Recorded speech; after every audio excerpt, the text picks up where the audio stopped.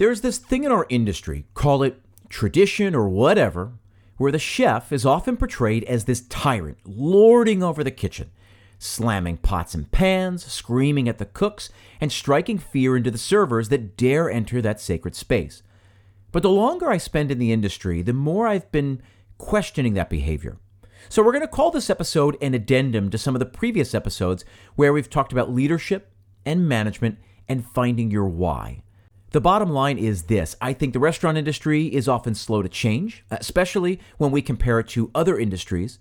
But with unemployment at an all-time low, I think workplace environment is something that people are considering more and more when they decide where to work. So in this week's episode, I want to get into it and I want to break it all down and hopefully find a better way forward. And yes, I promise it will all come back to marketing your restaurant. Stick around.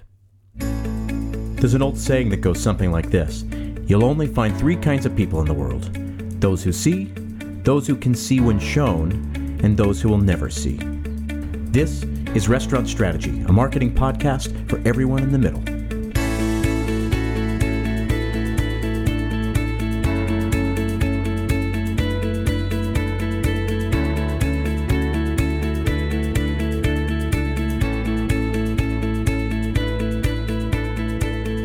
Hey everyone, thanks again for tuning in. My name is Chip Close, and this is Restaurant Strategy, a weekly marketing podcast dedicated entirely to the restaurant industry.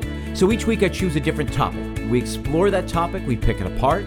Hopefully by the end we come across some useful insights, and then we always finish up with an assignment. I leave you with a short, actionable task, something you can do right away to start implementing the concepts we talk about here on the show. Because, as I say each and every week, I believe information is only as valuable as the action it inspires. But before we dive into this week's subject, I want to thank all of you out there who have gone on and left us a rating or logged a review on Apple Podcasts and Stitcher. They really do help us find an audience, so thank you. If you haven't done so yet, and you do have a quick second, please go ahead and do that now. It's super easy, and all those 5-star ratings they just help us with visibility. They help people find us. People who are looking for this kind of content find us. It just helps broaden our community, which is a good thing. So now, this week's episode is titled Kill 'Em with Kindness. And over the past few years, I've been wondering, what's happened to common decency? Was it always missing from the restaurant industry, or is this just something we've grown accustomed to? And how far back does this kind of culture go? 50 years? 100 years? Longer? More importantly, why does the industry insist on perpetuating that behavior? Why don't we collectively all rise up and demand change?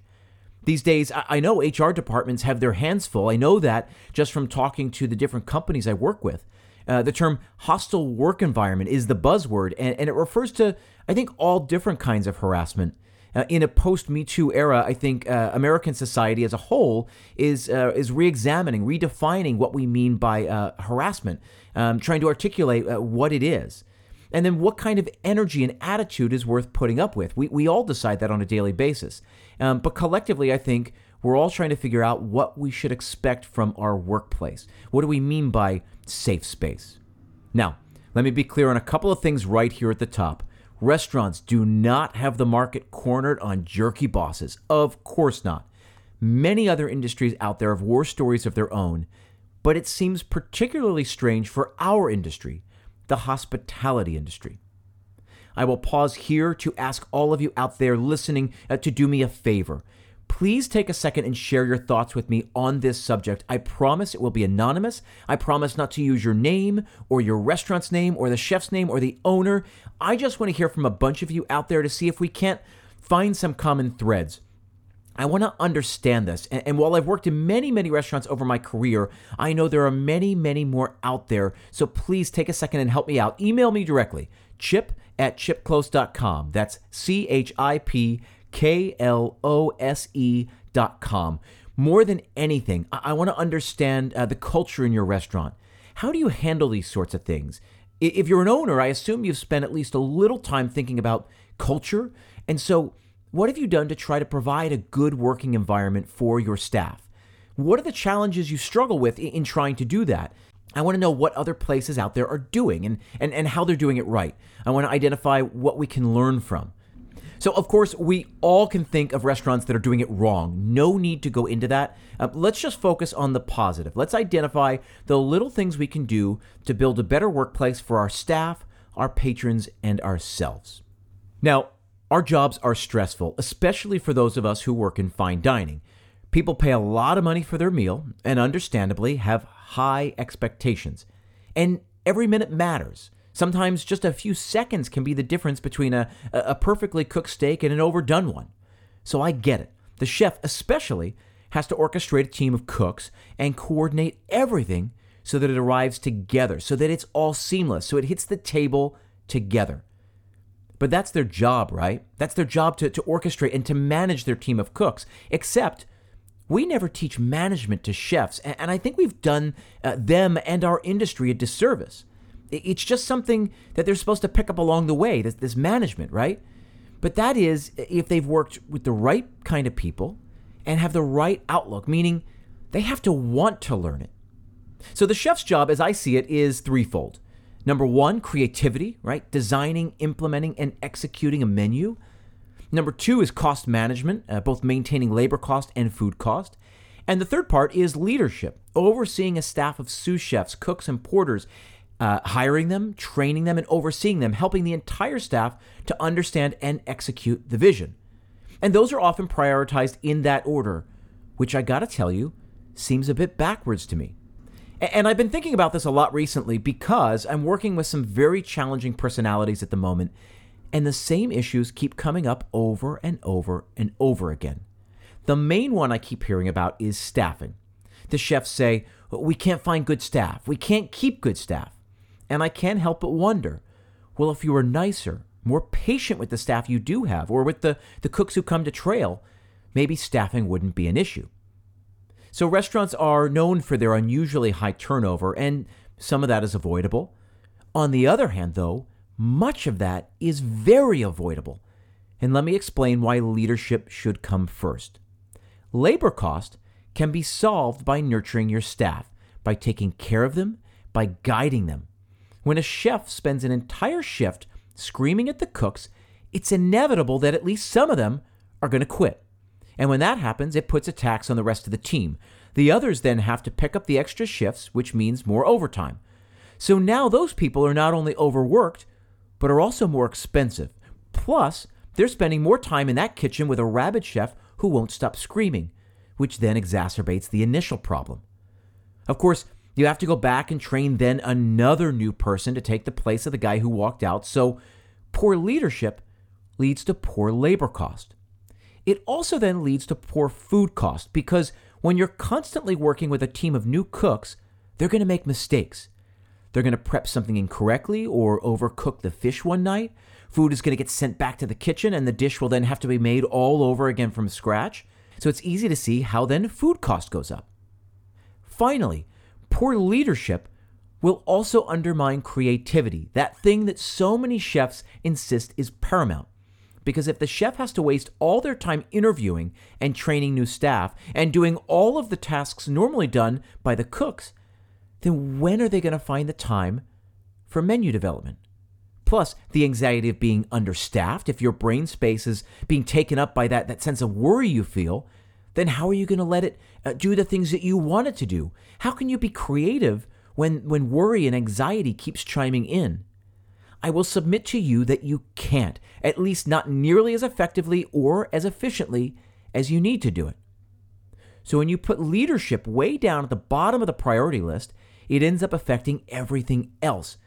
And I'm always amazed that during the hiring process for a chef, first comes the interview, then maybe a second interview, then comes the tasting, then you call around for references, and then they offer the job. But in all of that, how did you identify the traits and skills that make them a good manager of people?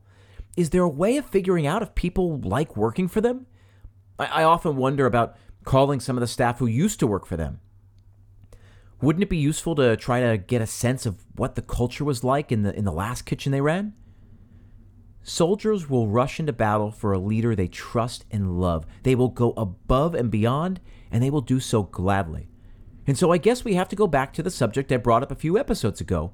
Let's talk about why people work where they work.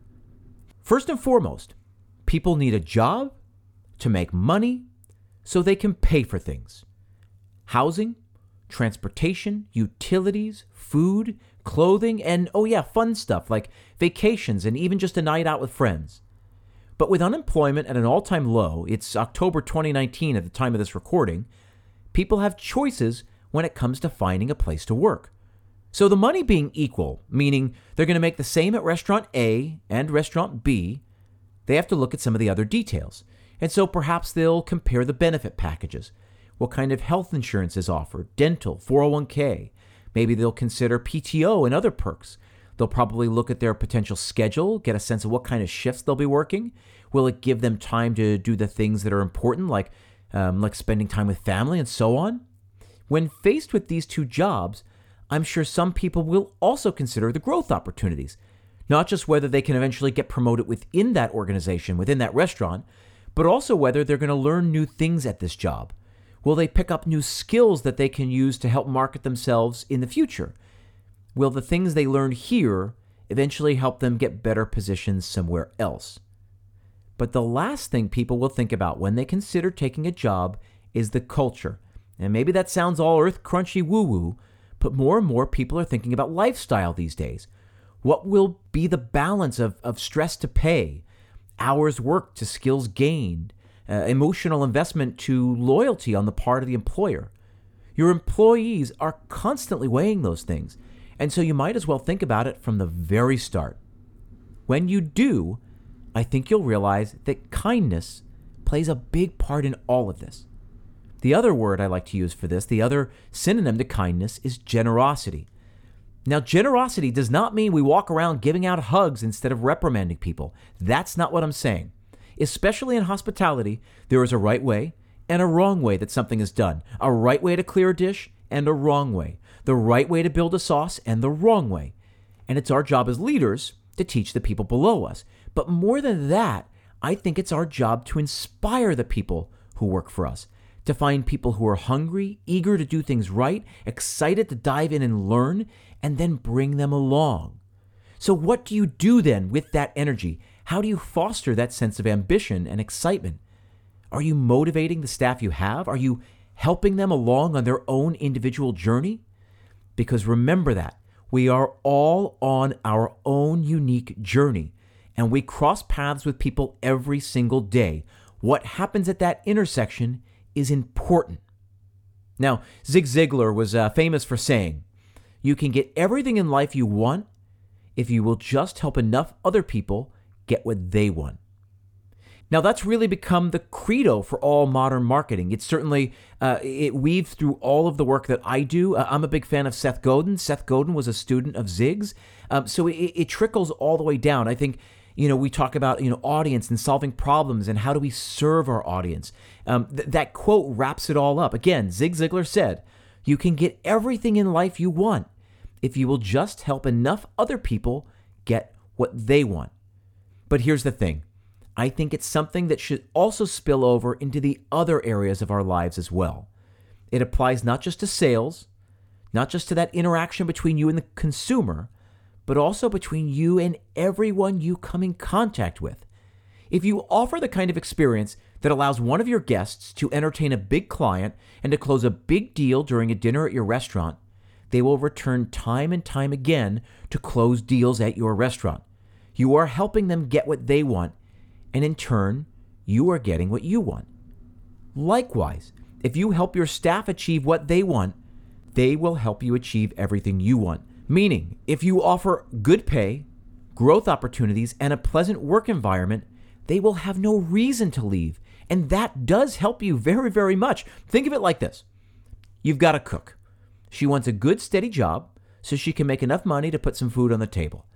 You invest in her by hiring her and training her to do the job you need her to do. You nurture her so she can continue to grow, so that when it comes time for her to have a family, perhaps, she can be making a little more money to pay for the things that her child might need. She will hopefully by then have risen within the company. Perhaps by the time she has children, she's a sous chef or a chef de cuisine. Maybe that allows her to start taking some of her weekends off so she can be there for soccer games and birthday parties. If you take care of people and give them the things that they need, they will reward you with hard work and loyalty. And in this day and age, that's no small thing. That woman, that cook who started with you maybe 5 or 6 years ago, has gone above and beyond numerous times. She's picked up shifts when all she wanted to do was go home and sleep. She came in on what would have been her day off simply because you asked her to. Not because she was bullied, not because she was guilted into it, but because she wanted to, because she knew her value and she knew she was needed. Leadership happens in the months and in the years before you ask her to come in on her day off.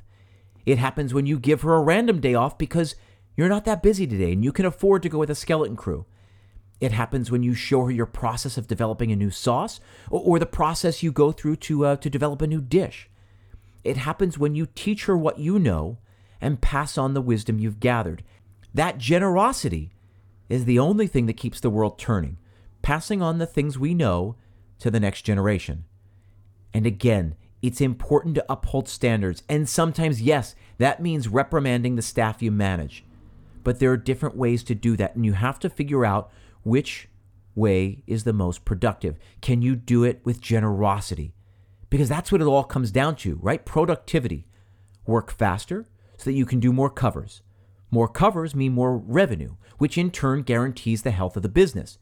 Motivated employees are more productive. That has been proven. And they're more eager to show up and learn and pass on that knowledge and bring the new hires along. And so the point I'm trying to make is this. It all has to do with kindness, with generosity. Are you being generous in the way you conduct yourself? Generous in the way that you run your business? Because, and this is the main point I'm coming to, we are in hospitality. We take care of people for a living. How can we take care of our guests but not our staff? How can you create a warm environment where people want to come and spend their money if we don't create a similarly warm environment for the team who works for us? There are a million different ways to take care of people, to create the kind of environment where people want to be. But I think it all begins and ends with kindness. So I'm challenging you this week to start thinking about the culture in your restaurant, to think about the interactions you have with your guests, with your staff, with the vendors you work with. Can you find new ways to bring more kindness to the table? Danny Meyer famously once wrote, "Hospitality exists when you believe that the other person is on your side." Let's operate with the assumption that we're all on the same team. It's not front of house versus back of house. It's not management versus staff. It's not restaurant versus guest. We all want to create the kind of place where people want to be. We want staff who want to be here. We want guests who want to be here. We want vendors who want to come here and work with us. It all comes down to kindness and deciding what kind of place you want to build. Now, for the assignment this week, I want you to take a look at your workplace and identify 5 reasons why someone may want to work with you. Then identify 5 reasons why someone may want to dine with you. The 5 pros of being an employee and the 5 benefits of being a consumer, a guest in your restaurant. Then on the other side, I want you to list 5 things that might deter someone from working with you, and then 5 things that might keep someone from dining with you. Then I want you to come up with a plan to start fixing those 5 deterrents for employees and the 5 deterrents for guests. A bunch of them are going to be relatively easy to solve, so fix them right away. Others, though, are perhaps going to be long-term goals. Great. You've identified those, and now you start coming up with a plan. Like, okay, we don't offer a 401k because our business is just too small. Can you do a little research and find out if that's really true? Find out if there are other options out there, if offering some sort of retirement plan would foster a sense of loyalty. If so, then maybe it's a plan worth considering. So that's your assignment. As for continuing education, this week it's a book that I love. It's called The Power of Nice. I am linking to that in the show notes. It obviously ties directly into this week's episode. To all of the listeners out there, I want to thank you again for tuning in. I appreciate you guys being here. It's an extraordinary community. If you guys didn't show up, there'd be no reason for me to do this. This is all about you. I hope you see that generosity is certainly woven into this project. It is a passion project, one born out of love and a drive to help make our industry better. I appreciate you being here, and I very much look forward to having you next week. Thanks again.